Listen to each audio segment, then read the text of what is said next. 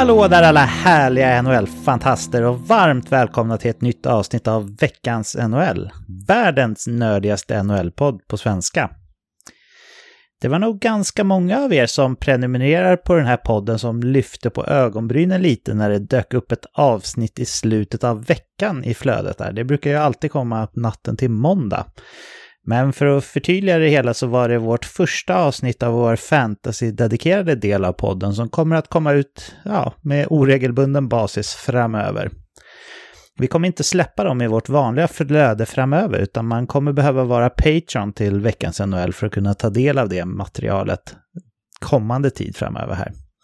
Vi spånar på lite andra Patreon-exklusiva perks som vi kan tänkas ha framöver också. Så älskar du fantasy eller oss i veckans NHL så är det hög tid att hoppa på tåget som Patreon nu. Gå in på patreon.com/veckansNHL.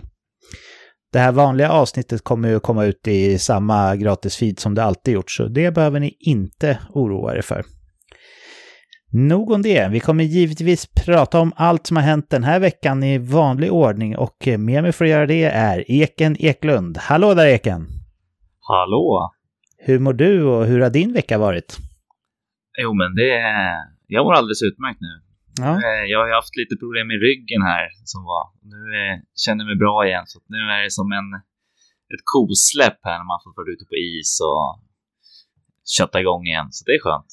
Ja, du kanske rotar fram snöslungan till nästa skottningssession eller?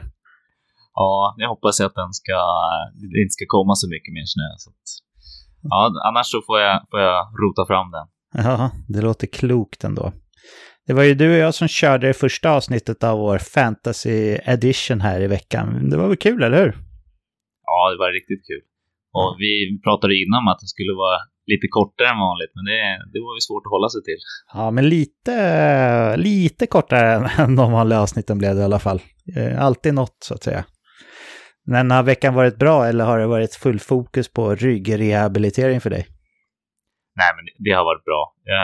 Mycket jobb och mycket fokus på fantasyn. Ja, men det har varit kul. Härligt. Inte nog med mig och Eken. Även David Kvicklund är med oss som vanligt. Hallå där David. Hallå där Patrik. Hur mår du och hur har din vecka varit? Ja, men jag mår bra. Jag har ju på håll följt första avsnittet såklart som jag dessvärre inte kunde medverka i då. Men det gjorde ni ju 70 er med bravur så att superkul att vi är igång med den delen av podden också. Så att det har jag ju följt såklart med stor spänning och glädje. Utöver det så har jag också varit vid Hornborgasjön eller snarare på Hornborgasjön. Känner ni till Hornborgasjön? Ringer det några klockor och vad ringer det för klockor undrar jag i så fall? Ja, det är väl där man räknar storkarna va? För att se hur många som kommer på våren. Eller om det är hur många som drar på hösten. Något utav det va? Ja, stämmer. Tranor, närmare bestämt. Ja. Men det är ju fågel som fågel som djur på sig. Ja, lite så. Så att där har jag hängt i helgen och häckat då. Nej, men jag åkte faktiskt skridskor där på sjön. Det var en riktigt häftig upplevelse faktiskt, måste jag säga. Så men var det inte mycket snö eller har de plogat? Nej, alltså grejen var att det var så ett otroligt tunt lager. Det var liksom fjäderlätt snö. Så det var det gick att åka fast det var ett lite tunt lager snö. Det var tillräckligt tunt och tillräckligt lätt för att det skulle gå att åka ändå liksom. Så att idag försökte jag åka lite på Vänern. Det var lite för mycket snö och lite för tung snö. Så att det gick det sämre. Så Hornborgasjön var stället i Västergötland tycker jag. Som funkade allra bäst av de jag testade ska sägas. Så att, nej, riktigt härligt. Och sen fick jag också glädjen att på den efterföljande kopp kaffen som togs på kaféet där här vid Hornborgasjön så på behörigt avstånd då, men tillräckligt nära avstånd så fick jag också höra på en riktigt grov västgötska. Så att lite så här ute i bygda ni lyssnar och som har sett det var den magnituden av västgötska fick jag ta del av så att det är alltid upplyftande tycker jag. Dialekter är härligt överlag och västgötskan har ju någonting, det måste jag ändå säga. Ja, där är du väl lite bias eller vad ska man säga David? Jo, det är ju absolut, men den är otroligt bunnig, om vi säger så då. Ja, nej, men det kan man verkligen uppskatta när man hör att någon liksom är långt ifrån Stureplanscentern eller vad man ska kalla det. Det är ändå härligt tycker jag. Det är skönt. Men då har du varit i Mariestad här under hela veckan, eller? Nej, faktiskt inte. Utan det blev både förra helgen och nu helgen. Så att det har varit lite nästan till skytteltrafik. Men i alla fall ett par olika turer. Så att det är inte så långt emellan heller. Så att det är smidigt. Skönt. Jaha, det känns som att vi är taggade på att snacka hockey. Så vi gör så här att vi öppnar upp den hockeygodispåsen och så gör vi det med avdelningen av podden som vi brukar börja med. Nämligen snabba puckar. Att NHL har problem med återkommande covidfall är varken någon nyhet eller överraskning. Men den senaste veckan har det eskalerat rejält med en hel drös inställda matcher efter många fall både bland spelare och ledare. Däribland ett av de mest drabbade lagen är Buffalo Sabres där också coach Kryger har insjuknat och de har fått stänga ner sin verksamhet. Och nu vidtar NHL ytterligare åtgärder för att försöka minska smittspridningen om nu det är möjligt på något sätt. Bland annat införs strängare regler kring omklädningsrum. Klubbarna får också användas som tidigast 1:45 minuter innan nedsläpp för att minska tiden man vistas tillsammans. Dessutom tas plexiglaset bakom spelarbåsen bort för att öka luftflödet. Om de här åtgärderna hjälper, det är ju verkligen tveksamt säger jag. Även om det liksom är bra att man liksom försöker ta tag i det här. För det är ju det är ett problem med alla uppskjutna matcher som blir att det blir ett jäkla pussel framöver. Patrik, hur ser du på det här? Kommer NHL kunna genomföra säsongen? Och jag tänker då matchantalet som är tänkt. Eller kommer man behöva tänka om där rent av? Än så länge, det känns ju ändå som att det har varit en hel del matcher som har blivit framflyttade. Och än så länge så har man ju inte behövt schemalägga matcher senare än 1 maj som är tänkt att grundserien ska avslutas. Så än så länge så ser det okej ut, men det här kan ju verkligen dra iväg och blir det liksom veckor där mer än hälften av matcherna behövs ställas in, då tror jag det blir tufft. Det kan nog sluta som förra året att man kanske avslutar grundserien utan att alla har spelat lika många matcher och sen att man räknar på någon procentandel av poängen där. Det känns inte alls otänkbart i det här läget tycker jag. En av NHLs bästa spelare i Nathan McKinnon skadade sig förra söndagen. Han är borta på veckobasis med en lower body injury. Han har spelat 10 matcher och göra 14 poäng. Inte ett anande klädaffärsinnehavande Ariel Ben Abraham som bor i New Jersey fick sig minst sagt en överraskning i veckan när han öppnade ett paket han fick levererat från Kina. Det är inget ovanligt i sig för Ariel att få paket från Kina levererade till sig med tanke på hans affärsverksamhet som klädhandlare. Men i det här paketet låg det inte några kläder från Kina. Det var något som visade sig vara specialbeställda hockeyklubbar i en variant som var osedvanligt långa. Så pass långa att det egentligen inte är tillåtet att spela med klubborna. Någon som vi känner till som är väldigt lång och som dessutom har dispens för att använda klubbor som passar hans storlek är ju den slovakiska jätten och tillika veteranen Zdeno Chara. Och mycket riktigt visade sig att det här paketet från Kina med extra långa hockeyklubbor skulle till Washington Capitals och inte till en privatperson i New Jersey. Ett nätt litet misstag på bara drygt 31 mil från fraktbolaget FedEx som man kanske inte är speciellt stolt över egentligen eftersom det är ganska dyra leksaker vi pratar om. Som tur är så var Ariel Ben Abraham en ärlig typ så Charas klubbor återfinns numera hos sin rättmätiga ägare. I veckan tog Connor Hellebuyck sin 153 vinst i Jets-tröjan och med det passerade han Ondrej Pavelec i listan över organisationens mest vinstrika målvakter genom tiderna. En fin fjäder i hatten för målvakten som valdes först som en 5:e-rundare 2012. Alexander Ovechkin klättrar i alla tiders måltabell. Han har klivit förbi Mike Gartner och ses nu på en 7:e plats. Endast 183 mål från första platsen Wayne Gretzky. David, tror att han har en chans att slå det målrekordet? Jag tror tyvärr det blir tufft. Man hoppas ju liksom och det är ju det känns som ändå en stor story och en kul story att kunna följa för det känns ju som att det finns liv i den berättelsen ändå. Så att, Ovechkin har en jäkla hunger och jag tror att hungern kommer mycket av det här att han ser att det ändå finns en rimlig möjlighet utifrån hans ständigt vad ska man säga, målfarliga ögon sett. Så att, men jag tror att det blir tufft. Det är väldigt många mål som ska göras och Ovechkin är ändå, han fyller 37 i år. Så att, eller är det 38 till, man är fått 85, ja ni får göra matten själva. Men nej, jag tror det blir tufft tyvärr, men det är ändå en fantastisk bedrift att han kan leverera på den här otroliga nivån i den här åldern. Doug Armstrong är som bekant general manager för St. Louis Blues till vardags, men nu har han också fått den stora äran att ha samma roll för Kanadas stjärnspäckade lag i OS-turneringen som ska vara i Peking, förhoppningsvis i alla fall nästa år. Han var även general manager för laget som vann World Cup 2016 och troligtvis så får han vara kvar där så länge Kanada vinner de här best on best-turneringarna. Och i och med de här trevliga nyheterna på slutet så stänger vi veckans snabba puckar.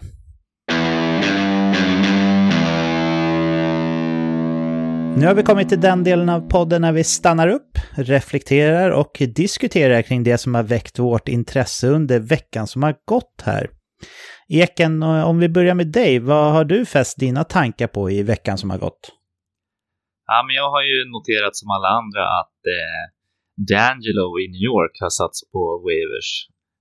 Och det var efter att han sägs ha hamnat i handgemäng med en del lagkamrater efter en förlust mot Pittsburgh. Och det jag tänker är att jag tycker att det är ganska bra. Alltså NHL och klubbarna har verkligen på senare tid försökt strävja bra beteende. Alltså alla såna här som har varit olämpliga har liksom kommit fram till ytan, om man sparkar coacher som har behandlat spelare dåligt och sådana som har betett sig illa liksom i college och varit rasistiska och sånt, så har de liksom skeppat bort, och det här är liksom ett steg till. Och han känns ju som en väldigt bråkstake, alltså redan när han blev draftad så blev han ju avstängd i OHL för att han sa rasistiska och homofobiska grejer.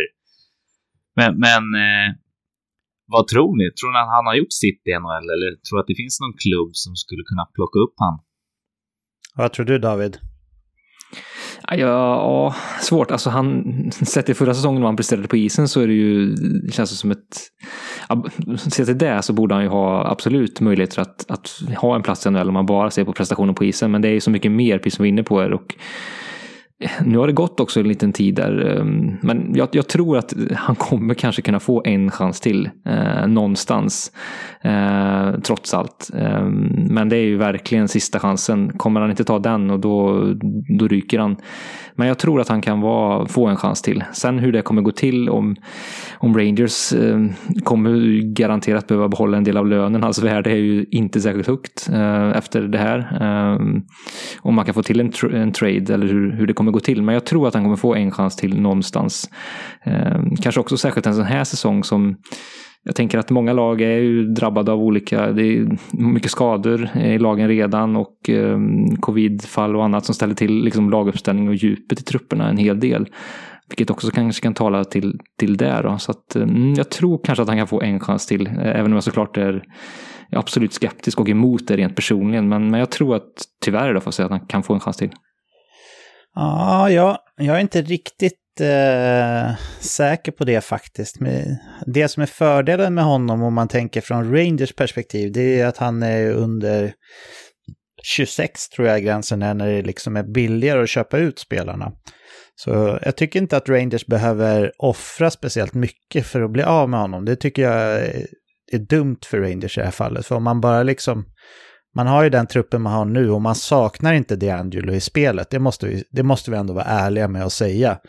Han är en endimensionell back som har sin styrka i det offensiva spelet, men de har andra backar, inte minst Adam Fox, som kan täcka den luckan som han skapar därefter. Nu har Keandre Miller kommit in och vi vet att det finns andra backar på gång i Rangers också, så på isen så saknas inte D'Angelo. Jag tycker det är dumt av Rangers som de liksom offrar draftval eller talang för att bli av med Miller eller med D'Angelo i det här skedet, just med tanke på att han ändå kommer vara rätt billig att köpa ut i sommar. Jag tror när jag kikade på cap-friendly där för under veckan, så är det liksom, om de bara låter han sitta den här säsongen så kostar han 1,5. Han kommer belasta lönetaket med $1,5 miljoner i 2 år om de köper ut honom i sommar.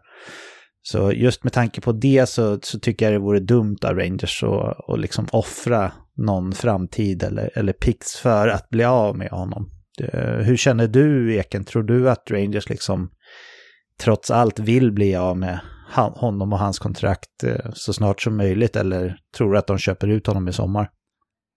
Ja, de vill nog säkert bli av med han, men om det är ingen som nappar så tror jag definitivt att de köper ut honom. Men jag ser inte ett lag som skulle vilja plocka in honom. Dels visst, spelkvaliteterna, självklart, men att ha en sån person i gruppen som kan skapa sån osämja, det är inte bra. Alltså, jag tror inte, ska du ha ett topplag som jagar slutplats så kan han vara in och förstöra, och de här bottenlagen ser ingen poäng med att få in en sån spelare. Nej. Så att jag tror faktiskt inte att han får en chans. Jag hoppas inte det. Alltså, sånt här beteende ska nolltolerans, bort med vitten. Ja, och han är ju inte en förstafallsförbrytare heller, om man säger så. Han har ju ställt till med problem under hela sin karriär, och nu är han ju ändå, alltså det som händer när man är tonåring, visst, okej, det kan jag ha en visst överseende med om man liksom växer som människa och sådär, men han är ju vuxen och han fortsätter att vara liksom en rövhatt rent utav sagt, och nej, jag tror inte att något lag kommer plocka in honom. Jag tror att om något lag plockar upp honom så är det för att de får någonting av Rangers för att göra det. Och sen att det laget köper ut honom i sommar istället då. För att de kan få ett pick eller något prospect av Rangers för att göra det. Men jag tror inte bara hoppas, för hoppas jag absolut. Men jag tror också att vi har sett Tony DeAngelos sista match i NHL faktiskt. Ja, så det är väl lite blandade gissningar där, men David, du tror ändå trots de här milda utköpsreglerna att DeAngelo kan hamna i någon annan klubb och faktiskt spela, eller? Ja, jag tror det. Men som sagt, jag vill verkligen betona och instämma i att jag inte hoppas det. Ja. Men jag tror tyvärr att det kommer att eventuellt kunna ske. Men jag tror, lite som du var inne på, Erik, att jag tror kanske inte att det kommer vara, jag vet inte någon av de givna contenders-lagen som kanske inte är beredda att ta den risken. För det är ju en uppenbar risk här att liksom skapa problem innanför omklädningsrummets 4 väggar liksom. Men något lag som kanske är beredd att ta en chansning. Jag vet inte, jag är inte helt säker på det, men jag tror att han eventuellt skulle kunna få en chans någonstans faktiskt. Det enda jag ser är att det är något lag som inte vill ha den här förlorarkulturen, så att man trycker in honom liksom, rent spelmässigt, bara för att inte förlora alla matcher, liksom klappkass alla Detroit förra året. Jo, men vad sänder det för signaler då till liksom de unga talanger som ändå finns i Detroit, om vi nu ska ta dem som ett exempel? Kan man säga till Filip Hronek liksom så här att men du får ta ett steg tillbaka här, det kommer in en jävligt bra kille i laget här som du ska lära dig mycket av och ha som en mentor och förebild, det gör man ju inte riktigt, så nej, jag vet inte, jag har svårt att se faktiskt att han har några broar kvar att bränna i ligan. Jag tror att de är kasserade liksom. Det ryktades ju lite om att Eisenman var sugen på han. Det var ju han som draftade han i Tampa back in the days också. Och släppte honom. Så om han hamnar i Detroit så är jag helt övertygad om att det är för att Eisenman vill ha picks eller prospects för att ta honom, och sen så köper Detroit ut honom i sommar. Det känner jag mig helt säker på. Just för att Eisenman redan har ratat honom en gång. Och DeAngelo har ju visat med all tydlighet att han inte har blivit bättre som person. Så det är nog bara en del av Eisenmans sluga GM-hjärna som tänker att han kan tjäna lite på. För de ligger ju inte direkt klistrade mot lönetaket, om man säger så. Och de kommer inte ha något problem med att bära hans 1,5 miljoner cap hit eller vad det blir i 2 säsonger om man köper ut honom i sommar. Så där tror jag bara att Eisenman nosar liksom möjlighet till att få picks eller prospects. Tror jag i alla fall. Vad tror du om det, Eken? Jo, men så är det nog. Men frågan är det värt det för Rangers? Ja, nej, men det är ju... Ja, precis. Det var ju det jag tänkte också. Att jag tycker inte att Rangers liksom borde behöva trycka iväg massa värdefulla assets för att bli av med honom. Utan det tycker jag, för deras del så är det i så fall bättre att bara låta honom sitta hemma och sura här nu fram till sommaren och sen köpa ut honom och sen så blir det hej KHL för hans del. Alltså det är den vägen jag ser som det mest troliga scenariot helt enkelt. Men nu får han inte ens träna med liksom farmalaget eller någonting. Nej. Nu sitter han ju bara på sin kammare och gör ingenting. Ja, han sitter väl hemma och näthatar liksom. Det är med något burner-account. Det är väl det han är bäst på.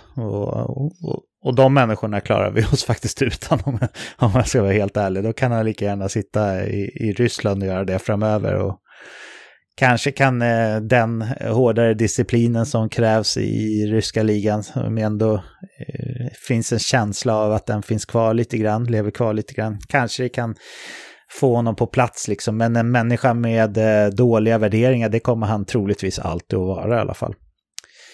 Nog om Tony DeAngelo tycker jag, eller vad säger ni om det? Ja. David, vad har du fäst dina tankar på under veckan som har gått? Ja, jag har tittat lite på två lag som jag faktiskt är lite besviken på. Jag hade väldigt lågt ställa förväntningar på båda de här lagen, men de har ändå lyckats liksom, ser man underträffa. Ja, de har i alla fall gjort sämre än vad jag hade förväntat mig, och jag hade förväntat mig väldigt lite.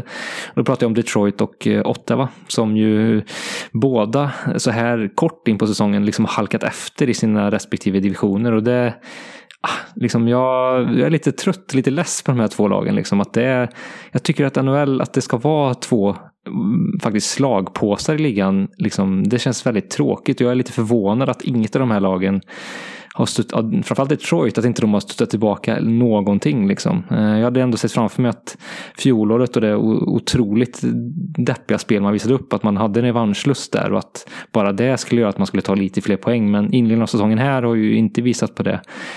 Ottawa kändes lite pikt liksom på förhand med lite vitamininjektioner som har kommit in i truppen och sådär, och även lite rutinerade rävar, att det skulle kunna bli en skön mix som skulle kunna leda dem någonstans i alla fall. Men jag är faktiskt besviken på de här två klubbarna, vilket jag inte trodde att det skulle vara, med tanke på de lågställda förväntningarna. Vad känner du där, Eken, om de här två lagen? Trodde du att det skulle gå så här, eller instämmer du i min besvikelse? Nej, jag håller med helt hållet. Vi pratade om det redan i början av säsongen när vi gjorde vår tippning, att men det känns som att de här sämre lagen kryper allt närmare, att det är någonting på gång liksom. Lite jävla namma. Men Detroit, deras supporter kan inte ha det lätt alltså. Förra säsongen var det katastrof. Det enda som är väldigt positivt är att Iceman har kommit in, och det känns som att han börjar bygga någonting från grunden, men och deras spel har ju varit det är katastrof. Det enda positiva är väl att Erik Brännström kom in och bröt den här 8-9 långars förlustsviten som Ottawa hade. Ja, de vann ju mot Montreal av alla lag, visst var det så? Ja, precis. Ja, det visar ju bara hur oförutsägbar ligan är, för jag såg inte hela den matchen, men jag såg delar av den matchen, och då var ju Montreal helt överlägsna, och så kan ju hockey vara ibland, att man kan ju vinna fast man är klart sämre laget, och jag tycker ändå så här, Ottawa i början av säsongen tyckte jag ändå att det såg schysst ut liksom, så här, inte något topplag, absolut inte, men i första matcherna där så tänkte man ändå så här att men skönt, de kommer nog vara och räkna med under många matcher den här säsongen, men sen så har de ju fallerat efter det. Och det känns ju trist. De har ju ändå, tycker jag, till skillnad från Detroit, förstärkt truppen ganska tydligt jämfört med förra året och sådär. Och ändå så ser det ut som det gör. Och Matt Murray har ju bevisat att han inte är någon toppmålvakt i ligan. Visst, han har absolut ett uruset försvar framför sig. Det kan man skylla mycket på. Men trots det så har han ganska långt under en expected goals against liksom, som han har släppt in mer mål än vad han borde med tanke på de skotten som han har fått på sig och de chanserna. Så Ja, Matt Murray ser inte bra ut, och det är klart att ett dåligt lag behöver ju inte ha en dålig målvakt. Det slutar ju sällan positivt, så jag tror mycket ändå ligger i målvaktssituationen där. Det kan få truppen att bli osäkra på hur de ska agera framför honom och sådär också. Så lite ligger nog i det. Och Marcus Högberg har ju inte kunnat liksom steppa upp och vara bättre än honom heller. Så vad tror du, David? Tror du att det kan ha lite med ändå målvaktssituationen att göra, eller är det liksom fortfarande lika uselt som förra året i övrigt också? Nej, men det har absolut en sak med det att göra. Och sen är det klart, det är mycket nytt också som har kommit in i truppen, och det kan ju, möjligtvis kan man ursäkta det lite med det, att det kan ta lite tid innan de kommer igång och hittar varandra i sitt spel och hittar sina roller i laget, för det är mycket nytt liksom. Men absolut, Murray har ju inte gjort någon glad alls. Så att det kontraktet ser ju definitivt inte bra ut. Det ser inte bättre ut nu än vad det gjorde när det signades, och redan då kände man ju att det var inte riktigt rätt spontant. Så att nej, Murray har inte liksom tystat tvivlarna med den här inledningen, definitivt inte. Nej. Det finns ju ett annat lag på väst som har släppt till jävligt mycket målchanser, men där Gibson har varit en jävla mur i målet. Där kan vi prata om precis tvärtom, att målvakten räddar laget, för att Anaheim hade nog varit där i botten om de hade haft en målvakt i Murrays kaliber. Eller vad tror du, Patrik? Ja, det tror jag verkligen. Alltså, jag blir verkligen deprimerad av att se Anaheim. Just nu känner jag att det finns inget lag i ligan som jag hellre avstår att se än Anaheim Ducks, för de har verkligen ett jäkla slätstruket lag. Alltså. Det kommer ta tid. Det känns som att den här nya generationen, Max Jones, Maxime Comtois, som visserligen har gjort en del mål liksom, och de yngre, Troy Terry och sådär, det kommer inte räcka. Sen så har de ju ett litet wildcard såklart i Trevor Seagrass som ändå verkar vara på riktigt på alla sätt och vis. Men man trodde ju också om den här generationen som jag nämnde, att de skulle kunna liksom kliva upp och steppa in, men jag börjar tvivla på det, och jag tycker att det känns som att både Detroit och Ottawa är roligare att titta på än Anaheim, för det händer ingenting där. Det är riktigt, riktigt tråkigt. Det ser mörkt ut för Anaheim, tycker jag. Vad säger du, Eken? Nej, jag håller med. Jag kollade på en match och det ser helt katastroftråkigt ut. Och framförallt det som du nämnde med den här generationen som skulle överlappa mellan Corey Perry och Getzlaff med Rakell och Silverberg, de här. Mm. De hade ju en jättebra rookie-säsong, men sen har det inte hänt någonting. Nej. Men det är ju katastrof. Alltså. Men, ja. David, har du haft det tvivelaktiga nöjet och sett någonting av Anaheim den här säsongen? Jo, det har gjort lite grann. De har ju liksom försvarsspelsmässigt sett hyfsat ut merparten av matchen. De har fallerat någon gång där också, men som inne på offensiven har verkligen varit jäkligt skral igen liksom. Och precis som jag är också lite besviken på en sån som Rickard Rakell, om jag får instämma i den liten besvikelsen där, så kände man ju när han gjorde den här 30-målssäsongen för några år sedan att men han är på väg mot något större, eller att han var en väldigt stabil målskytt på en riktigt bra NHL-nivå, men sen dess har det verkligen gått i stå där. Förvånande tycker jag. Silverberg likadan, han har man ju väntat på också. Nu har man väl kanske gett upp hans offensiva uppsida lite grann på NHL-nivå, men även där förväntar jag mig mer än vad inledningen har visat här också. Tyvärr, så att de behöver steppa upp lite grann, för de spelarna som du nämner, Patrik, också de lite yngre gardet, de är inte tillräckligt bra vad det verkar än, så att nej, det ser ganska torftigt ut. Det är ett tört lag faktiskt att titta på. De har som sagt en bra, habil defensiv, inte minst med tack vare Gibson i mål, och ganska bra backsida också nu. Men offensiven är riktigt dålig faktiskt. Det enda positiva i Anaheim är ju att de ska släppa en serie om gamla Mighty Ducks-filmerna med Emilio Estevez. Ja. Ja, man får väl liksom glädjas åt det lilla. Men det är väl inte ens Disney som äger Ducks längre. Det var väl därför de tog bort Mighty från namnet, visst var det så? Ja, så var det. Ja, så det blir svårt för dem att ta åt sig av den äran, eller vad man ska säga. Men jag tycker det ser så jäkla håglöst och trist ut verkligen. lite på samma spår där, fast ändå tvärtom på något sätt så har jag noterat och sett lite grann av Chicagos matcher på senaste tid. Och det är ju ett lag som man trodde skulle vara ett av de absolut sämsta med tanke på deras målvaktssituation och spelare de har tappat och sådär.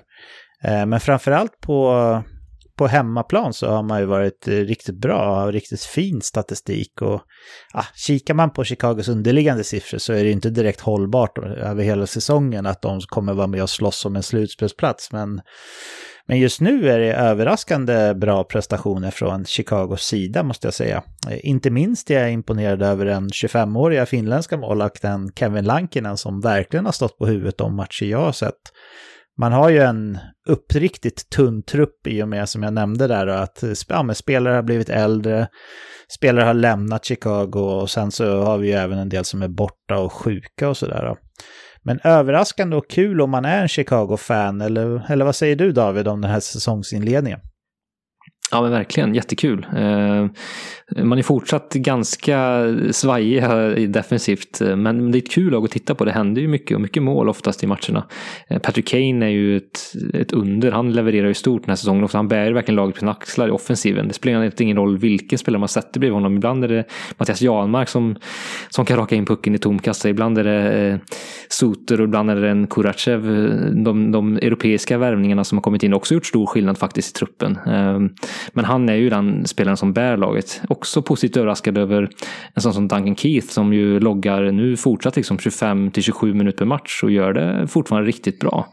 Så att Patrick Kane och Duncan Keith är väl två spelare som är otroligt viktiga i den här truppen just nu med tanke på att det är ett så pass tunt lag i övrigt. Nu när Taves är borta också som en ledarfigur och gestalt så tänker jag att de två spelarna betyder väldigt mycket och de har spelat väldigt bra hittills så att leder truppen på ett fint sätt. Sen som sagt så det kan bli tufft och att de ska leda det hela vägen till slutspel men ändå positivt och ett roligt lag att titta på för det händer mycket både framåt och bakåt. Ja, men den här Kevin Lankinen, det var ju han som hade en helt magisk VM-turnering. Du gillar ju VM, Eken, så du såg väl honom den. Kommer du ihåg när det var? Han var så där sjukt bra. Jag kommer bara ihåg namnet från någon finländsk VM-trupp. Liksom. Men han hade någon turnering i alla fall när han liksom verkligen stod på huvudet också. Och det har han ju gjort i Chicago. Det är ju inte så, de har ju vunnit matcher tack vare Lankinen, helt klart, som jag har sett. Och det är kanske inte hållbart att ha en mål som behöver stå på huvudet, men det trodde man ju inte när han var tredje keeper inför säsongen. Nej, precis. Vi såg ju liksom Colin Delia och Malcolm Subban som det svagaste målvaktsparet i hela ligan. Och det är de ju fortfarande, kanske ihop med Murray och Högberg då. Men sen kom ju Lankinen in och liksom, han är ju mycket bättre än både Delia och Subban, eller hur? Ja, han har framförallt visat det nu under NHL-spelet. Mm. Så men det är precis som i Anaheim så kan man faktiskt vinna en del matcher som man annars inte hade vunnit om man har en målvakt som liksom räddar det han ska ha plus mer utöver det. Så men kul för Chicago ändå. Men nu har vi tagit upp ganska många dåliga lagar och spytt galla över och Chicago är ju dåligt på pappret liksom, men det har ändå börjat positiva tongångar för Chicago skulle jag säga. Eken, hade du någon ytterligare tanke som du ville ta från veckan som har gått? Ja, jag måste bara säga alltså, Pasternak, vilken jävla hjälte alltså. Ja, det är helt okej, va? Ja, men han kom tillbaka från att operera höften. Han var borta. De flesta som brukar komma tillbaka så brukar ta lite tid på sig. Man tänkte att men han kommer komma igång sen. Han spelar 4 matcher och gjort 8 poäng. Var 5 mål. Han har redan bränt av ett hattrick. Ja. Och dessutom är han före schemat. Han ska inte spela förrän i mitten på februari. Så. Nej, det är Boston. Ja, se upp för dem. Ja, Pasternak är ju... Wow, han är verkligen... Och det har ju vi pratat mycket om här under åren som vi har haft podden, hans swagger, eller hur David? Ja, jo, den hatar man inte att prata om. Nej, det gör man inte. Och man kan ju säga att det är imponerande, minst sagt, att liksom genomgå en ganska komplicerad höftoperation. rehabilitera den kortare än vad som är tänkt och sen gå in och vara typ topp 3 ving i hela ligan på en gång liksom. Jag tror första matchen gjorde han inget mål, han gjorde en assist, men han hade ju fortfarande 6-7 skott på mål, och jag menar så brukar man ju ändå inte se jättevanligt från spelare som har en längre skadefrånvaro, att de kommer in och liksom bombar pucken på mål som om ingenting har hänt. Han har skjutit 22 skott på 4 matcher. det är David Pasternak. Han lär nog vinna några Maurice Richard i sin karriär, eller vad tror du, Eken? Ja, jag tror det. Nu är det synd att han har Matthews som konkurrerar och är i samma åldersspann, men ja, där uppe kommer han definitivt att vara. Ja, men jag ser ju ändå så här, om vi tänker tillbaka, om vi spolar tillbaka tiden lite grann, så var det ju några år med riktigt härliga kamper mellan Alex Ovechkin och Steven Stamkos om Maurice Richard. Och där ser ju potentiellt sett att det kan vara samma härliga kamp mellan Matthews och Pasternak här framöver också. Eller vad säger du om det, David? Jo, det känns inte alls orimligt. Båda har ju en bred arsenal i sitt målskytte. Det känns som de kan göra mål på väldigt många olika sätt och är luriga i sitt målskytte. Och känns också som de är nyfikna på att utveckla sig själva. Jag läste också en artikel om att Matthews är alltid den som stannar kvar längst efter träningen och liksom tränar på sitt skott och sådär. Så att det känns som 2 spelare som hela tiden vill bli bättre. Pasternak ser vi alltid med ett leende på läpparna och han älskar verkligen hockey. Så att det är 2, det känns som att de är liksom giriga på att bli bättre och hitta nya sätt att överlista målvakterna. Och det tycker man märker från säsong till säsong. De kommer hela tiden tillbaka med något nytt sätt att avsluta på. Så att det tror jag gör att de kommer vara framgångsrika över tid också. De är otroligt svårlästa för målvakterna. Och det kommer de nog förbli att vara med tanke på deras nyfikenhet helt enkelt. Så att det kan bli en härlig kamp att följa de 2 emellan faktiskt. Ja. Lite långsökt tanke kanske, men det jag tänkte på, det var ju det här att de här senaste åren så har ju första valen i draften inte gått in och imponerat och liksom dominerat spelet som vi blev bortskämda med McDavid och Matthews bland annat, och även Line. Kan det vara så? Jag tänker på Matthews, han spenderade väl sista åren innan NHL, eller åtminstone det sista året, och spela mot vuxna män i Schweiz, som jag inte minns helt fel. Kan det vara så att det liksom att det är någonting som unga nordamerikanska stjärnor kan ta efter framöver och liksom åka över till Europa och spela med män i Schweiz, eller varför inte Sverige liksom framöver? För det verkar vara en framgångsfaktor för att komma in i ligan och verkligen sätta ett stort avtryck direkt. Vad tror du om det, Eken? Jo, men det tror jag definitivt. Alltså, och det är ett helt annat typ av spel, inte lika valpigt att spela med vuxna människor. Och det ska ju komma, Pasternak gjorde också det. Ja, han var i Sverige och spela. Precis. I din favorit. Södertäljesonen. Precis som Anse Kåpet där, Södertäljesonen. Ja, precis. Och Nylander. Ja, och Dragan. Ja, precis. Det är samma kvalitet på de namnen. Ja, eller hur? Kåpetar, Pasternak, Dragan. Ja, men det är topp 3, skulle jag ändå säga. Ja, men vad kul. Kul att se Pasternak och hans swagger är välkommet tillbaka på isen, minst sagt. Hade du, David, någonting annat som du har fastnat på i veckan, eller ska vi hoppa vidare? Nej, jag har tomt på min lista där. Då kör vi vidare. Min favoritsajt The Athletic har ju roat sig med att ta ut OS-trupper för 2022, och jag tänkte att vi skulle ta en liten stund och diskutera vad vi tycker om den svenska truppen de har tagit ut, alltså till Sveriges landslag. Vad säger ni om det, killar? Det låter kul. Jag som brukar följa VM och sådär tycker att det här är svinkul. Jag brukar ha ett Excel-ark med alla svenskar i hela NHL och vilken position de har. Och sen när det börjar närma sig slutspel så brukar jag säga att de här är utanför. De här kan komma till VM och sitta så här. Så det här är lördagsgodis. Ja, det roliga var att jag och David, vi satte ju $1 million hos Unibet här, eller någon annan betting-sajt inför något VM, att du faktiskt satt med ett Excel-ark och gjorde de här sakerna. Tyvärr vann vi bara 50 spänn, men ja, det blev ju nästan 2 stycken triple cheese i alla fall. Det får vi vara glada med, eller hur, David? Nej, det här, jag ser det framför mig så att säga. Jag förstod att det skulle kunna vara på det sättet. Ja, men jag gör så här då, att jag drar truppen som The Athletic har tagit ut då, snabbt i sin helhet här. Och sen så får vi se om vi saknar spelare och vilka vi vill peta i så fall då. De i alla fall, om vi börjar med forwardkedjorna, så har de Filip Forsberg, Mika Zibanejad och Elias Lindholm i en första kedja. Gustav Nyqvist, Elias Pettersson, William Nylander i en andra. Gabriel Landerskog, Niklas Bäckström, Rickard Rakell, tredje. Jakob Silverberg, Mikael Backlund, Viktor Arvidsson, fjärde. Så har de extra forwards William Karlsson och André Burakovsky. Backparen de har tagit ut är Victor Hedman med Jonas Brodin, Rasmus Dahlin med Erik Karlsson, Hampus Lindholm med John Klingberg, och sen så har de extra backar Mattias Ekholm och Oliver Ekman Larsson. Målvakterna de har tagit ut är Jakob Markström som etta, Robin Lehner tvåa och Linus Ullmark trea. Då vet vi ju att profeten Eken här säkert har massor att säga om det här. Så jag börjar med att fråga dig, David. Vem eller vilka skulle du vilja få in i truppen här, och på vems bekostnad i så fall?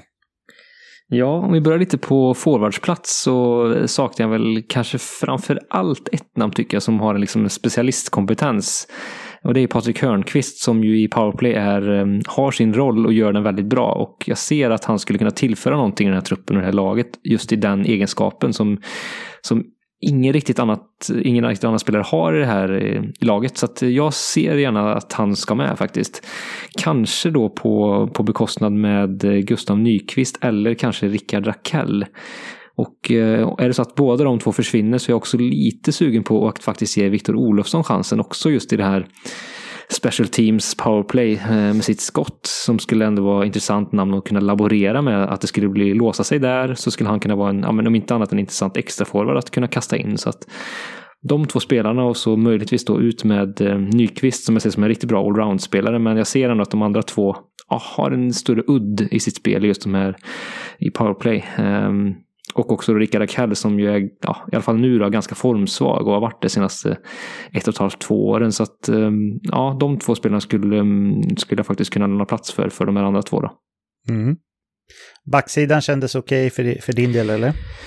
Ja, lite sugen är jag faktiskt på Rasmus Andersson och plocka in honom. Det verkar som Athletic med viss rätt och fog har Jonas Brodin väldigt högt upp i någon slags rangordning, som man sätter honom ändå i första backpar, och han är ju väldigt bra, men Rasmus Andersson är inte långt efter, skulle jag säga.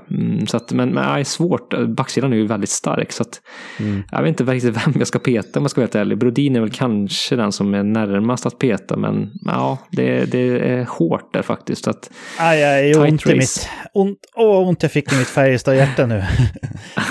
Nej, men jag kommer ändå, jag landar ändå i att jag behåller Brodin, så att jag gläder ditt Färjestad-hjärta, men Rasmus Andersson knackar väldigt nära på min dörr i alla fall där. Ja. Platsa Erik Karlsson, tycker du? Alltså det låter ju helt sinnessjukt att säga det, men det är ändå en relevant frågeställning, måste man säga. Det är en jätterelevant frågeställning. Så att nu är det ju en bit fram, nu är det 2022.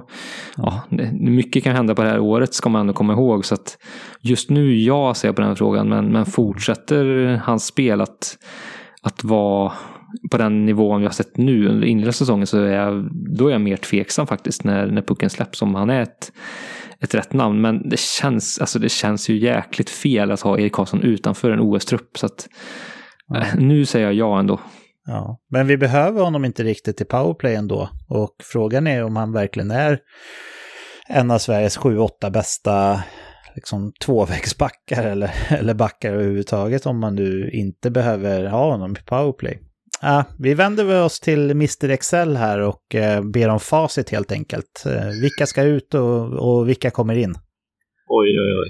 Jag har 1, 2, 3, 4, 5, 6, 7 namn som jag ska in. Vi börjar med forwards då. Vilka saknar du?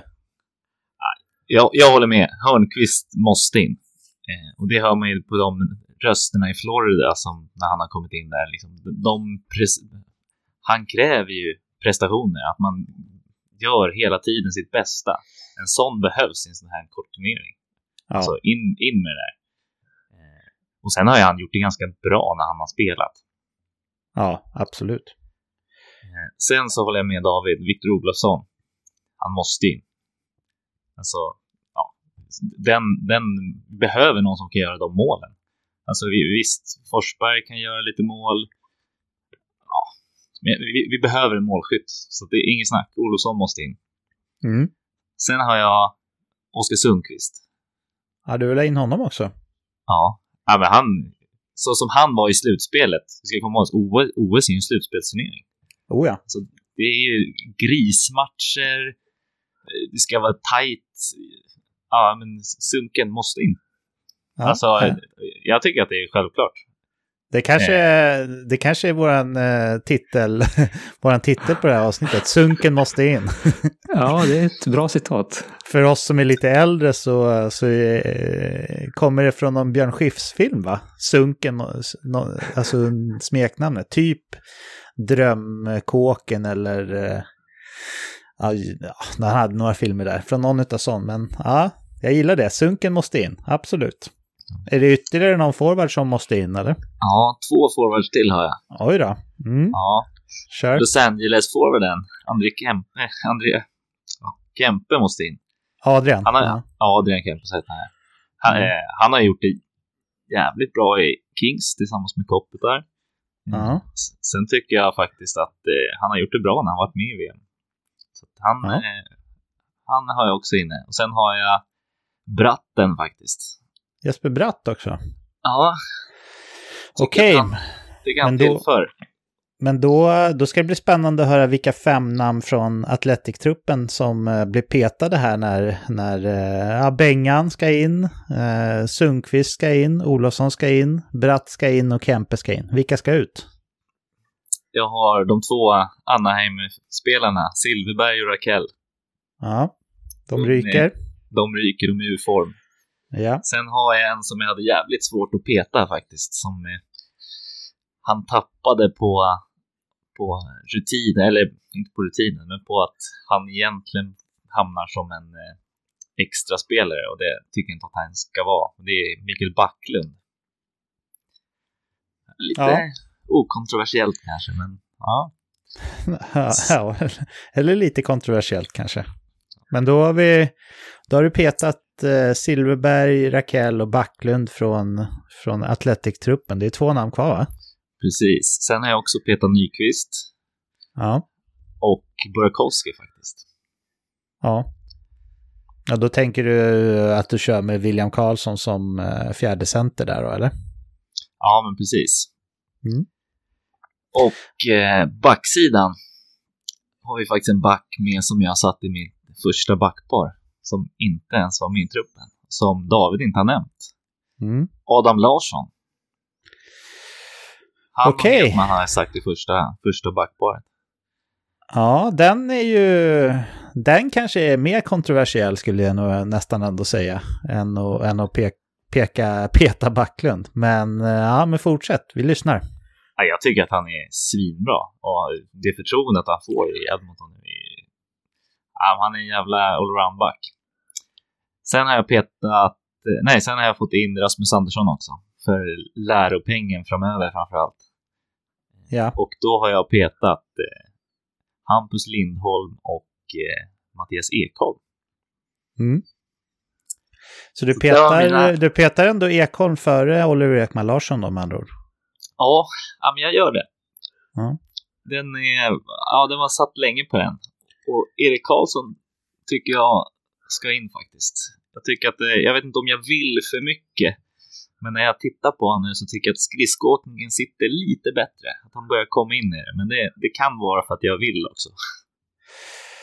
Hans underliggande siffror är ju historiskt bedrövliga. Visst, det är en ung säsong än så länge och han har inte spelat hockey på ett år. Så han kan ursäktas med det, men... Ja, behövs Erik Karlsson, om jag börjar med det, behövs Erik Karlsson i vårat powerplay i OS? Nej. Vi har både Klingberg och Hedman och Dahlin som... Ja, och då är ju frågan liksom, Oliver Ekman Larsson är också kvar i truppen som ju ändå har sin styrka på blå i powerplay, skulle jag säga, till mångt och mycket. Jag vet inte, jag tycker det känns inte så kul att säga det, men om inte Erik Karlsson behövs i vårt powerplay så har jag faktiskt svårt att se att han behövs i våran trupp överhuvudtaget. Han är faktiskt inte en positiv back i sitt spel 5 mot 5 längre. Och visst, precis som David sa, mycket vatten kan rinna under broarna innan det är dags för OS-turnering om ett år. Men ja, jag vet inte. Om nu inte Erik Karlsson är tänkt att styra ett powerplay så har jag faktiskt svårt att få in honom i truppen. Så jag hade nog, ja, hur konstigt den känns, så hade jag nog petat en Karlsson före jag petar en Mattias Ekholm till exempel, som ju ändå känns som en back som kan hoppa in och bidra med i princip vad som helst. Så ja, trist, men det är som det är, så att säga. Ja, vad tycker du om Athletics uttagning då? Nej, men jag håller med om många av de här namnen som ni nämner. Jag tycker kanske att du har väldigt många namn som du vill peta in här istället för Athletics lista. Jag tycker det känns trist att peta ut en Mikael Backlund till exempel, som ju är en av ligans bästa defensiva centrar i hela ligan. Okej, inte i klass med liksom en Sean Couturier eller den, men ändå en väldigt, väldigt bra. Det var väl bara något år sedan han var lite så här hipsterval att vinna som bästa defensiva forward i ligan. Så den känns tråkig, måste jag ändå säga. Och han har inlett den här säsongen ganska bra också. Ja, det har han. Vi har ju bra centrar i Sverige. Vi har ju lite mer problem på ytterforwardsplats. Så jag ser nästan hellre att man petar bort fler vingar i så fall och kör med centra på kanterna också. Athletic har ju Elias Lindholm på kanten och han har ju spelat en del center, och William Nylander har ju också spelat en del center, men i övrigt så har de ju rena vingar på vingpositionerna, så där skulle jag nog kunna tänka mig att peta in en William Karlsson till exempel, så att Backlund får ha kvar sin centerroll. Och ja, jag skulle kunna se Elias Pettersson på en vinge i ett svenskt OS-lag också. Varför inte en första kedja liksom med Zibanejad och Filip Forsberg till exempel. Det känns som en vass och farlig första kedja att räkna med. Så ja, det finns ett par namn, det håller jag med om. Men ja, jag blev lite förvånad över typ Jesper Bratt. Kanske framförallt han, och även Adam Larsson blev jag lite förvånad. Jag gillar att han får kärlek för han är en bra back, men hur kände du kring Adam Larsson i ett första backpar, David? Nej, jag vet inte riktigt. Han har ju varit väldigt bra faktiskt i VM-turneringarna och överraskat mig gång på gång när han varit med där. Han har presterat bättre där tycker jag än vad han har gjort i Edmonton, där jag tycker han har varit mer upp och ner. Så att ja, man trodde ju mer om hans NHL-karriär, och han är en bra NHL-back, men den här konkurrensen som finns på backsidan i Sverige, så jag hade svårt att få med honom faktiskt. Han står inte närmast på tur faktiskt för mig. Jag tycker att Rasmus Andersson är mer komplett back, både offensivt och defensivt sett, och kanske lite mer, ett litet uttryck, men mer modern i sitt spel då, så att för mig är han lite närmare faktiskt. Även om jag gillar Adam Larsson, men det är en jäkligt hård konkurrens vad det gäller backar i Sverige. Så för mig utanför faktiskt. Men tycker ni Hampus Lindholm är bättre än Adam Larsson? Ni får tänka på att här är en kort VM-turnering. Du kommer behöva ta hårda tag också. Han har den här muskelmassan och kroppen för det fysiska spelet. Jag tycker att Hampus Lindholm är bättre än Adam Larsson, ja. Vad säger du, David? Jo, men det tycker jag också. Det är klart att han har inte samma fysiska element i sitt spel, så att vill man ha med den grit-sidan, men jag tänker ändå att jag vet inte om hockeyn är inte riktigt så längre heller, ska vi komma ihåg, även om det är en kort turnering och det kan bli ett grisigt spel, det tillåts ju inte vara hur grisigt som helst, ska vi också komma ihåg, så att jag vill Hampus Lindholm gå före mig också faktiskt, före Adam Larsson då. Men hur ser ni på Oskar Klefbom då? Nu är han ju långtidsskadad, men om han är tillbaka och liksom fortsätter på samma spår som man har gjort innan, skulle du fortfarande hålla Adam Larsson före Oskar Klefbom i så fall, Eken? Ja, men jag tror det främst på skadan. Ja, men jag menar om han är tillbaka och fortsätter på samma sätt som innan i Edmonton, håller du fortfarande Adam Larsson över Klefbom i en svensk OS-trupp då? Ja, men jag gör nog det. Främst storleksmässigt. Och vad han har varit med i OS, eller vad säger i landslaget innan. Ja, men Kleffa är inte superliten heller. Och ganska tuff ändå, ska jag har svårt att se. Just Adam Larsson är nog det namnet som sticker mest i ögonen på mig. Och jag har svårt att se honom före en Klefbom till exempel, om han nu skulle vara tillbaka. Hur mycket hade du dreglat att sätta ihop Brodin och Klefbom i en backuppställning? Nej, jag dreglar mer över att ha Brodin med Victor Hedman som The Athletic har satt här. Det känns som ett potentiellt liksom bästa svenska backpar vi någonsin har sett, där Hedman verkligen skulle kunna släppa loss sitt offensiva spel som man absolut inte har haft möjligheten att göra med någon annan backpartner i hela sin karriär, skulle jag vilja påstå.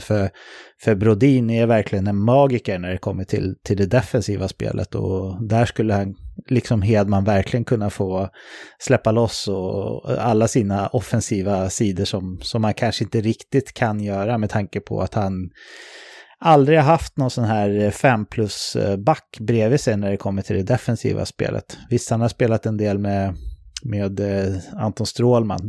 Det är absolut en bra back, men då tycker jag inte att Hedman hade liksom blommat ut i sin offensiva del fullt ut som han ändå har gjort nu. Så nej, jag vill behålla Brodin med Hedman. Absolut inte kasta in någon Adam Larsson där istället. Det ser jag nästan som en förolämpning, Eken. Så här. Nej, och sen så som sagt, om Klefbom är tillbaka, så det säger jag inte bara för att jag är Färjestadare. Jag ser Klefbom absolut platsa i en sån här trupp om han är tillbaka och han liksom spelar vidare som han gjorde innan skadan. Och han spelade ju ändå skadad, ska vi komma ihåg, de sista 1,5 säsongerna. Han har ju gått med den här skadan och tagit den här tiden nu till att operera den för att kunna komma tillbaka och förhoppningsvis bli ännu bättre, eftersom han har spelat hämmad liksom. Hur ser du på Klefboms vara och icke vara i en OS-turnering nästa år, David? Ja, vi ska komma ihåg att han kommer att ha bränt liksom långa delar av uppbyggnadsfasen, och liksom svårt att se att han kanske kan komma in och vara exakt samma back direkt. Det är en ganska komplicerad skada han har och en ganska komplicerad operation, så att med tanke på det så tror jag att han kanske har svårt att hinna tillbaka och få sin plats just med tanke på den tuffa konkurrensen. Så jag tror faktiskt att han faller av. Men kommer han tillbaka och överraskar och är grymt bra direkt, så då är han absolut med i diskussionen. Men jag tror det kan bli tufft så. Jag tror han kommer behöva en liten startsträcka, och då tror jag faktiskt att han hamnar utanför på grund av konkurrensen då. Mm. Vi ska hoppa vidare, men vi har inte benämnt målvakterna någonting. Att de tar ut Markström, Lener och Ullmark som en trio, den har vi väl ingenting att säga om, va? Det är väl ingen annan målvakt som är och knacka på dörren där, eller vad säger du, Eken? Nej, det är faktiskt ingen som är ens i närheten. Och du då, David? Nej, det är de tre som är givna faktiskt just nu. Håller ni Markström etta före Lener precis som de gör, eller hade ni hellre sett Lener få chansen och liksom vakta buren, Eken? Nej, jag har faktiskt Markström högre. Det hade jag i målvaktsranking också. Och David? Ja, för mig är det lite tuffare faktiskt. Men kort turnering, jag ser också att Markström har ju båda de här känns som matchvinnarmålvakter, men kanske att Markström är ännu större av de två, så att kort turnering och just den här liksom matchvinnarinstinkten och så kanske Markström är kanske lite bättre i mina ögon, så att kanske att Markström ändå, trots att jag värderar Lener väldigt högt då. Ja, men intressant. Eken, det lät som att du var sugen på att tillägga någonting innan jag stänger OS-truppsdiskussionen här. Vad var det för något? Ja, men precis. Jag vill bara säga att vi måste ge kärlek till Jonas Brodin. Att han från The Athletic hamnar i första backpar. En back som är ganska okänd i Sverige. Alltså, kollar det någon som inte kollar på hockey så vet de inte vem det är. Nej. Och det är coolt. Ja, det är coolt. Men han är ju allmänt ansedd som ja, men ihop med Jacob Slavin liksom. Så det är ju de två lite som står i en klass för sig när det kommer till rent defensivt spel. Glömmer jag något namn där? Eller det känns som att det är de två. Vad skulle du säga, David? Ja, två så här utpräglade moderna defensiva backar. Känns det som att det är ofta de namnen som nämns. Hampus Lindholm var lite på den raden också för något år sedan, men han har presterat lite sämre sen dess, också varit ganska mycket skadad, så att kanske liksom ramlat ner lite i den diskussionen, helt klart. Så att Slavin är väl lite högre än Brodin, måste vi ändå tillstå, men han är inte långt efter Brodin, absolut inte. Nej. Men visst är det väl de namnen ändå som man snackar om på andra sidan pölen, eller vad säger du, Eken? Ja, jo men det är det. Vi ska komma ihåg att Minnesota slantade upp rejält, för de vill inte bli av med Brodin för någonstans. De vill ju säkra upp honom verkligen. Ja. Så att där har han gjort ett stort avtryck. Ja, verkligen. Och ja, det känns som att han ändå borde ha en plats i Sveriges OS-trupp nästa år, om det nu blir något OS då. Vi får hoppas att allting löper på bra med vaccineringar och sådär framöver. Men vi kommer säkert ta ut vår egen trupp så småningom när det börjar närma sig. Men i och med det, då hoppar vi vidare i den här veckans avsnitt. Vi fortsätter vår serie med ranking av ligans topp 10 på respektive position. Vi har ju centrar och vingar kvar att ranka, och vi tänkte att vi skulle köra centrar idag och därmed spara vingar till sist. David, hur har det gått med centerrankingen för din del? Var det svårt eller lätt? Svårt, jag ska inte säga lätt, men relativt lätt ändå första 5-6 namnen kanske. Sen blir det lite tuffare de sista 3-4. Där var det svårt. Där var det väldigt många ombudet för mig i alla fall. Så att ja, ganska lätt till en början, men svårare mot slutet av listan tycker jag. Ja. Ja, jag kände precis som du att det var ganska lätt i början men lite svårare på slutet. Men om man jämför med backar och framförallt med målvakter, så tyckte jag ändå att den här listan var lättare att sammanställa. Hur kände du med din sammanställning där, Eken? Ja, men jag håller med. Det var kluster. De första 4 tycker jag var ganska glasklara. Sen var det några till, och sen botten var ganska många som hade chans på att klättra sig in. Ja. Vi ska hoppa in på det. Det känns som att den här kommer gå lite snabbare att gå igenom, med tanke på att vi förmodligen lär vara ganska överens om en del namn i början där. Men innan vi går in på det så ska jag säga att vi bestämde gemensamt innan att vi skulle räkna Leon Draisaitl som center. Han spelar ju ändå center i Edmonton mestadels och liksom centrar en egen lina, och även när han paras ihop med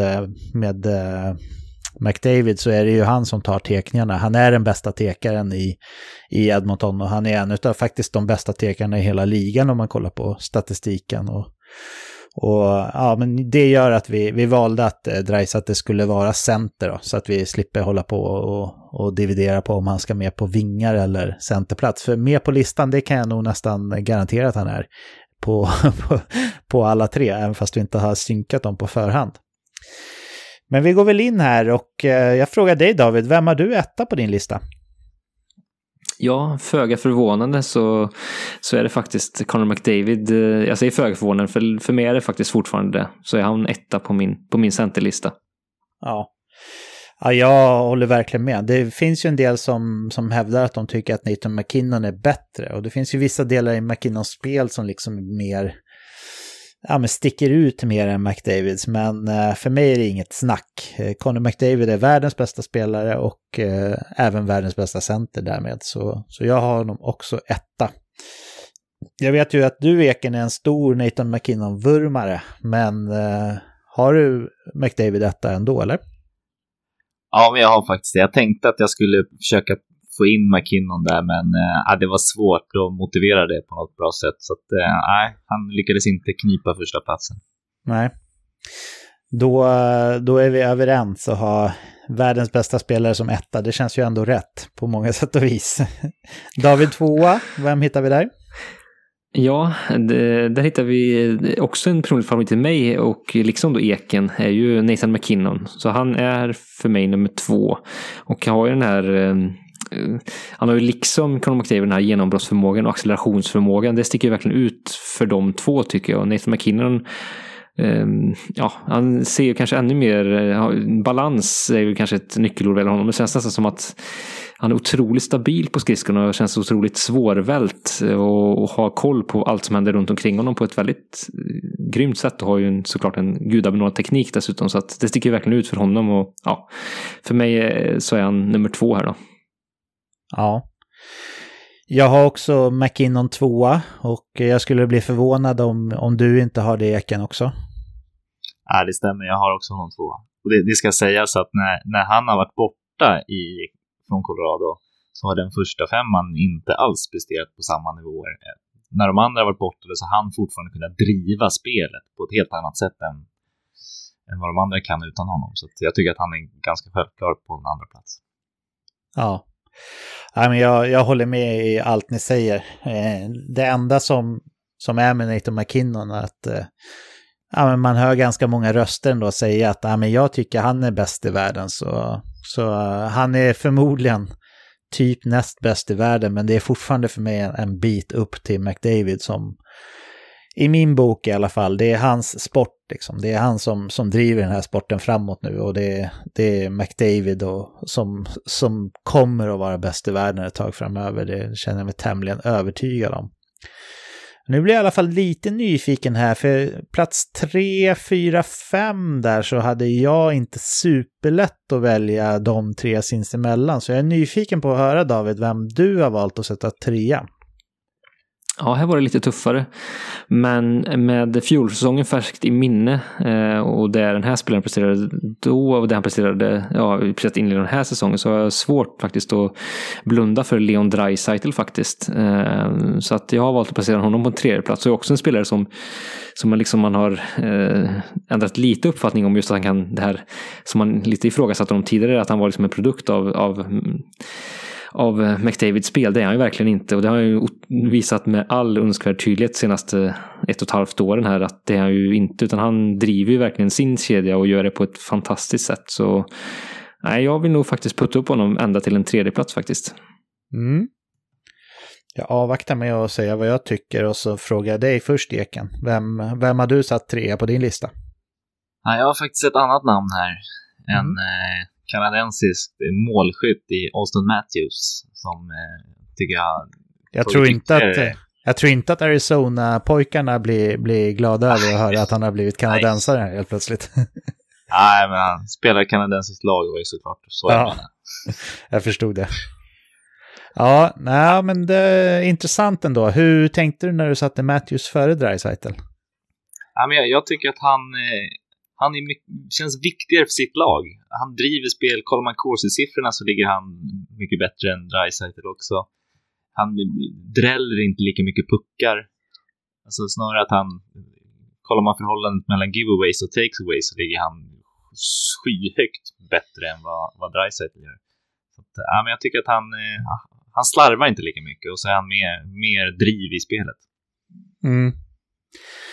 Ja, det här blir lite intressant, för när jag gjorde min lista så satte jag faktiskt Leon Draisaitl 3, och precis som du säger, David, så var det lite med den här förra årets otroliga poängproduktion och även starten av den här säsongen, men alla vet ju att Auston Matthews verkligen är en stor favorit till mig, så det var därför jag ville höra dig först, Eken, vad du hade att säga, och med din motivering som du körde där med underliggande siffror och sådär också, så är jag beredd att ändra mig här och faktiskt ha Matthews 3 på min lista också, och då hamnar han ju 3 på våran gemensamma helt enkelt. Vad säger du om det, David? Är du helt emot det eller känns det okej?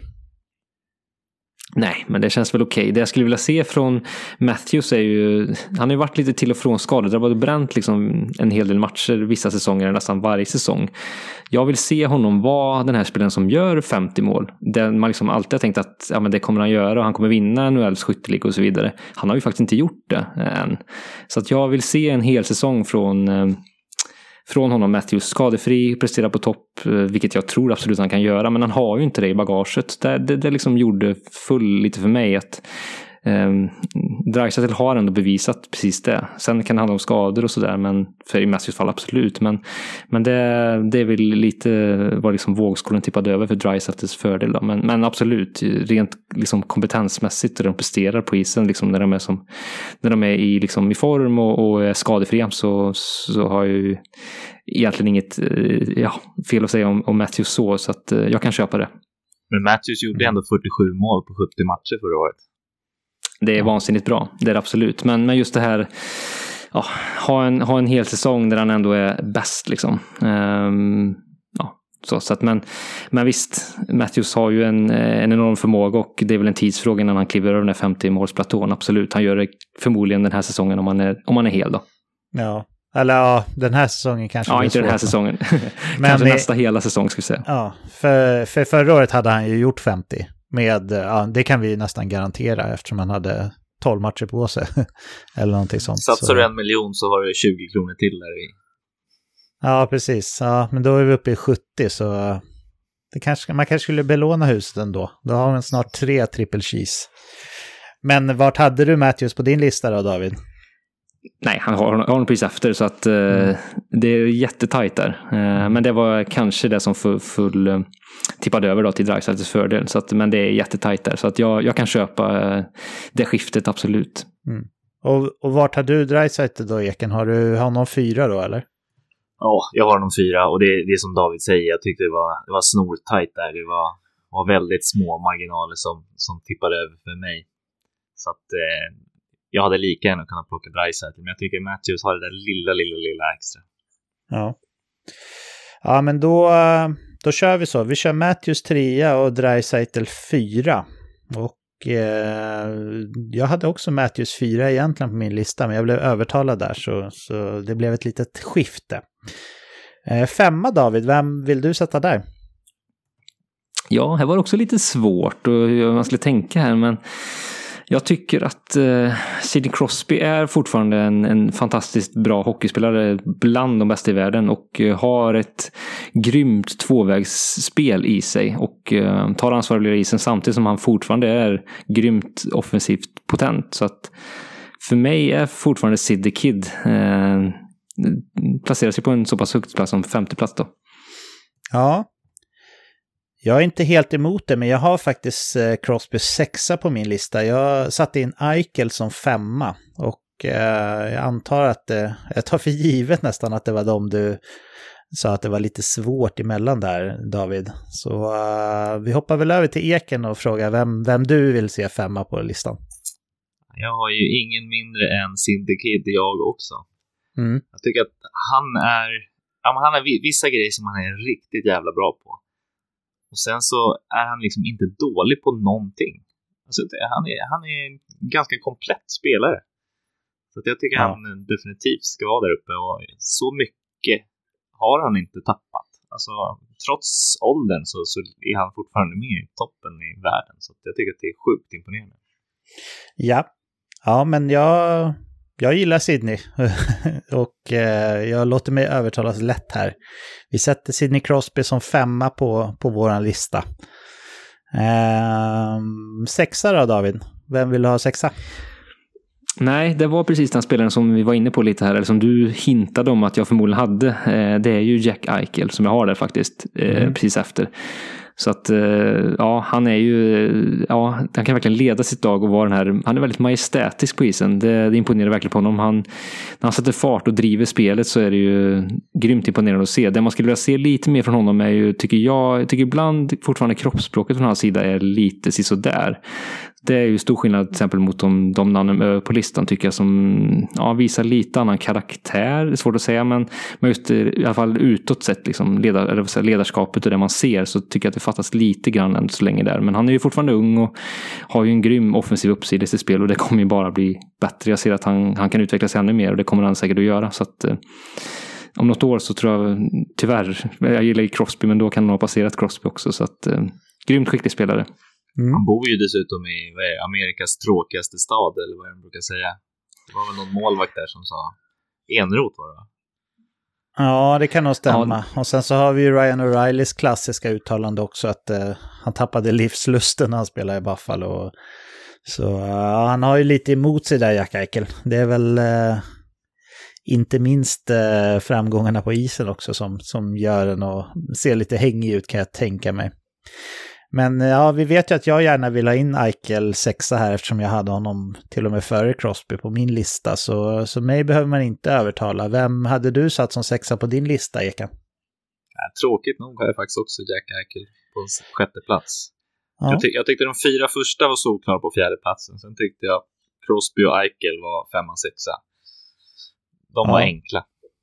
Ja, men där är vi ju helt överens. Där var vi ju, med lite inbördes omkastning så hade vi ändå samma topp 4 och samma 5:a, 6:a. Så där är vi helt överens. Så vi sätter in Jack Eichel 6:a och sen så kommer vi väl till de 4 svåra positionerna här där det förmodligen kan skilja sig lite grann.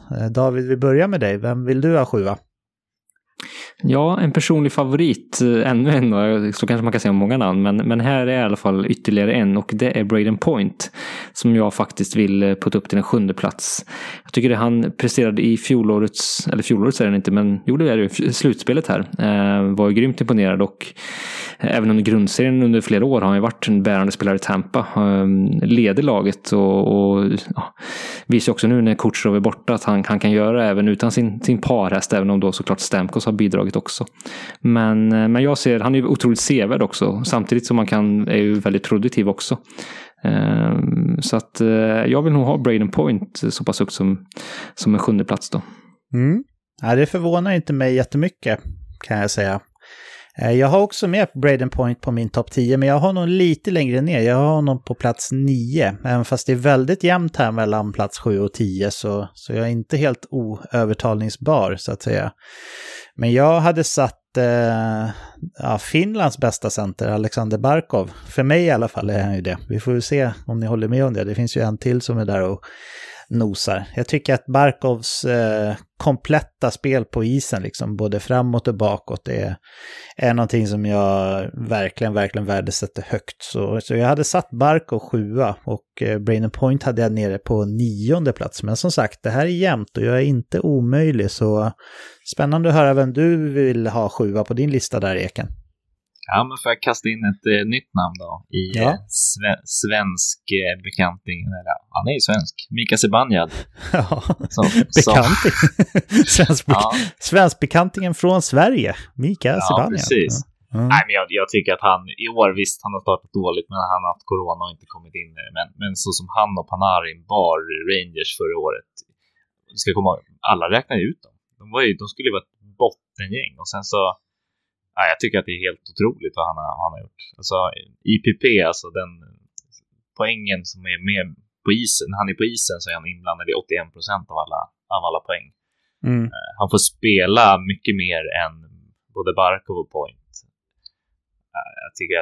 Jag tycker att han är sjukt grym alltså. Spelar han mer än Barkov verkligen? Ja, men förra året gjorde han det. Ja, kanske förra året då. För annars är Barkov känd för att vara en av de forwards som spelar mest i hela ligan. Ja, han hade 21,6 minuter och 21,6 minuter, och Barkov hade 20,0. Point hade 18,9 förra året.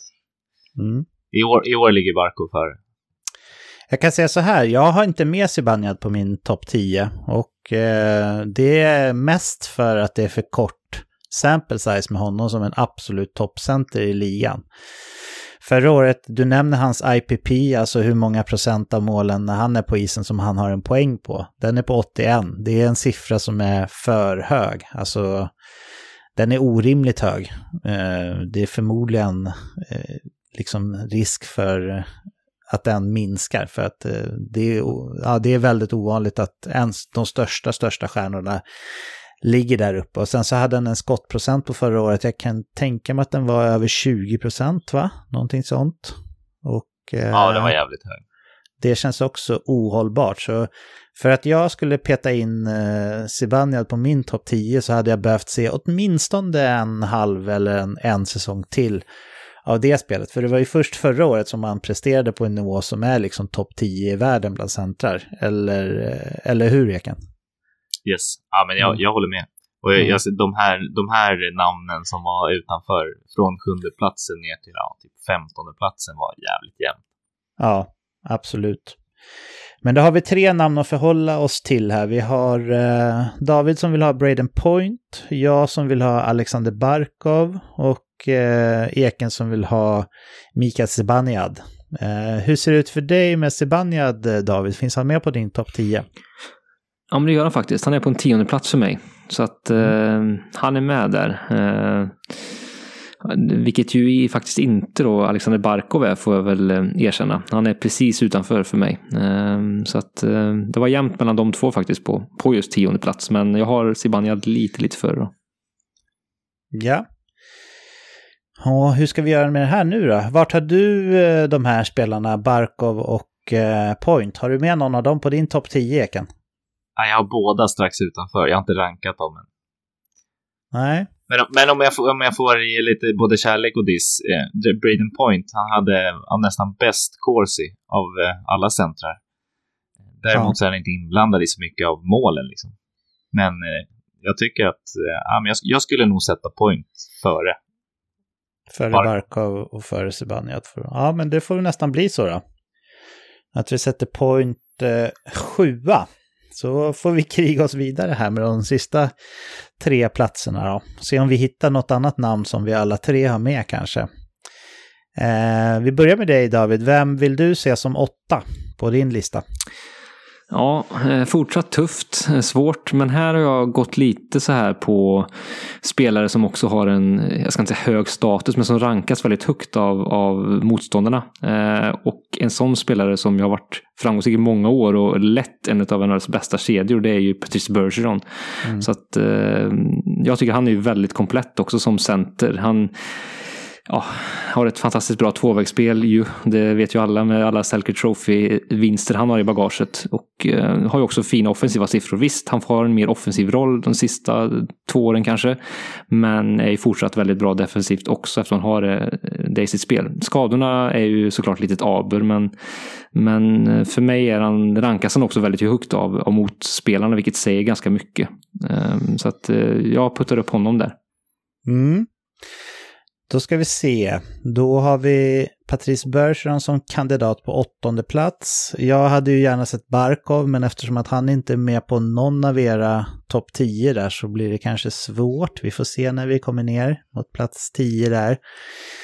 Bergeron har jag med på min lista också. Jag har honom på 8:e plats, precis som du, David. Så jag köper absolut att ha med honom och ja, jag är väldigt imponerad över att han i den åldern han är i kan fortsätta att producera på det sätt som han gör. Det är egentligen svårt att motivera att han inte ska vara med på en topp 10. Skulle jag nästan kunna sträcka ut hakan och säga.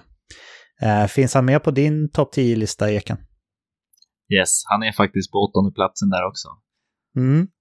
Då var vi helt överens om att ha honom på 8:e plats då. Ja, och då ska jag säga, hans Corsi är skyhögt, han är nästan uppe på 60. Och kollar man de vi har rankat ganska högt bland centrar hittills så är de flesta ganska dåliga på att teka. Och det är inte Patrice Bergeron, för han är fan nästan bäst i NHL på att teka. Det är inte att underskatta för en center. Nej, det är väl Draisaitl egentligen som har varit bäst innan Bergeron på våran ranking i alla fall, om vi kollar i procent senaste åren. Ja, Crosby ligger hyfsat högt. Ja, men det känns i alla fall som att vi är överens om att vi kan ha Patrice Bergeron 8 på vår gemensamma lista. Sen blir det lite mer intressant. Vi har ju ett namn som Mika Zibanejad som har nämnts som 7 på din lista, Eken, och 10 på din lista, David. Jag har ju inte med honom på min, men det känns som att han ändå ligger ganska bra till här.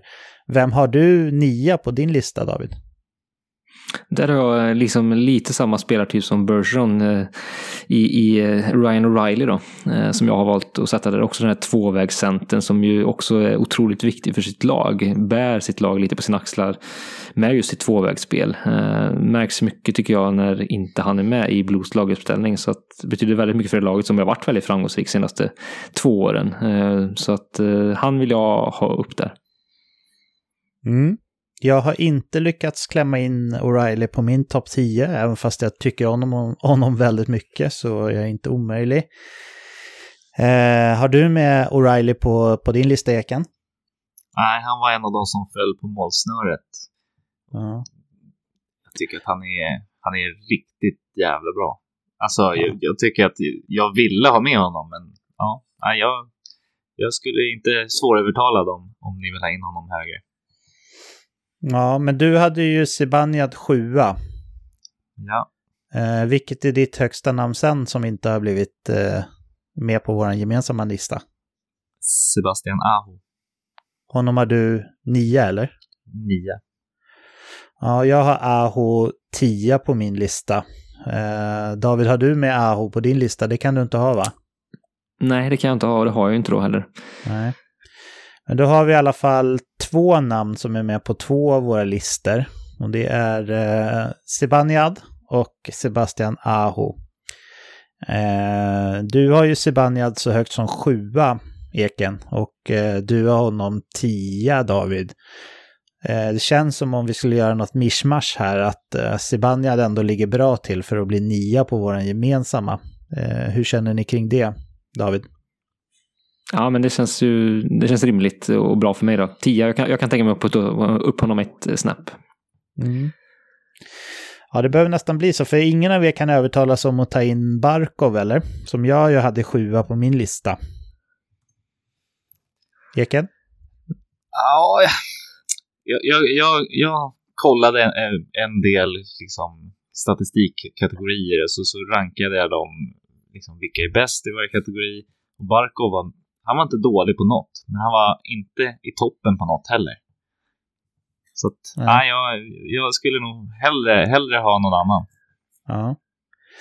Ja, men det låter som att Zibanejad ligger bra till för en 9:e plats här på vår gemensamma. Så får det nästan bli. Sen har vi ju lite olika namn här att bolla med för en 10:e plats. Vi börjar med dig, David. Vem har du högst upp på din lista som inte har blivit rankad hittills? Nej, vi har faktiskt ingen kvar på min lista. Jo, Ryan O'Reilly då. Det måste vi ha. Ja, men utöver honom, något namn som inte nämnt, så har jag inget ytterligare namn så att säga att tillföra. Men det är ju han då som jag får proklamera för på 10:e plats då. Jag hade ju Barkov faktiskt precis utanför då. Får jag erkänna. Så att det är väl någon av de 2 då jag får O'Reilly eller Barkov är du mest sugen på, och främst O'Reilly. Jag har inte med O'Reilly. Jag har Barkov 7 som ju ändå är rätt högt på min lista. Och sen har jag Sebastian Aho 10. Vilka har du med på din Eken som inte har fått en placering på våra gemensamma än? Jag har Sebastian Aho 9 och Mark Scheifele 10. Scheifele känns som ett nytt namn, så den kan vi nog nästan räkna bort, även fast han såklart är väldigt bra. Eller hur? Vad säger du om det, David? Ja, nej, det känns rimligt. Mycket kärlek åt Scheifele och det han gör, men nej, vi får säga tack och hej till honom på den här listan. Då står det mellan Barkov, Aho och O'Reilly.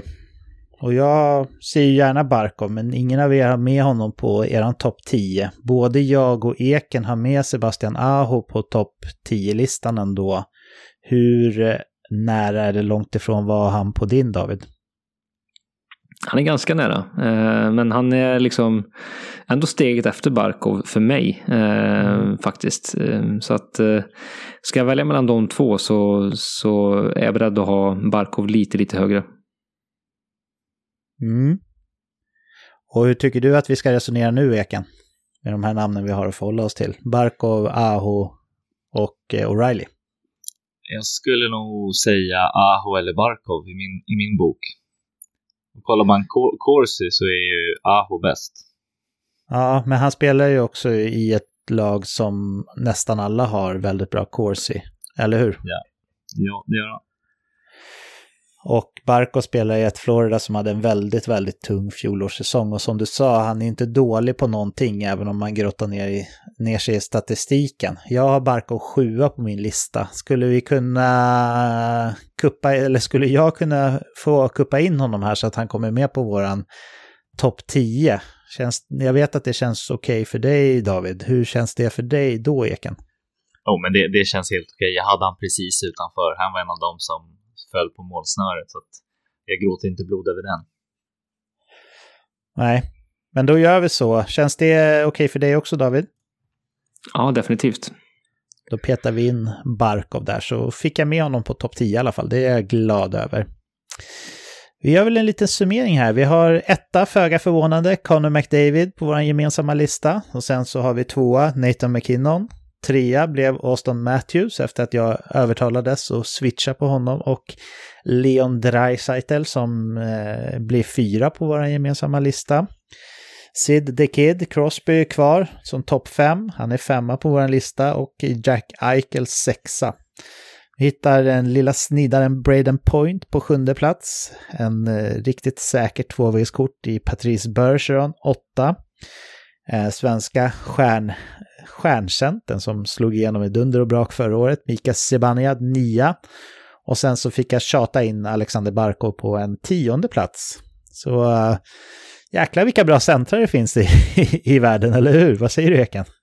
Ja, det är helt otroligt. Och får jag ställa en fråga till dig? Det får du. Hade vi backat bandet en månad innan NHL-säsongen startar? Då skulle Malkin varit med. Och jag hade sagt Malkin, hade han kommit med då? Absolut. Det gjorde ont i hjärtat på mig att inte ha med Malkin på min topp 10, ska jag säga. Ja, men är det inte konstigt att vi med sån kort sample size att man petar honom när han ändå kändes tokgiven på förhand?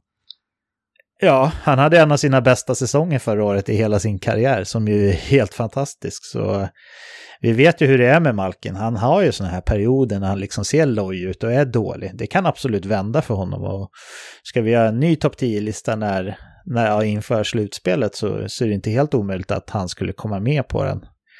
Vad säger du om Malkin, David?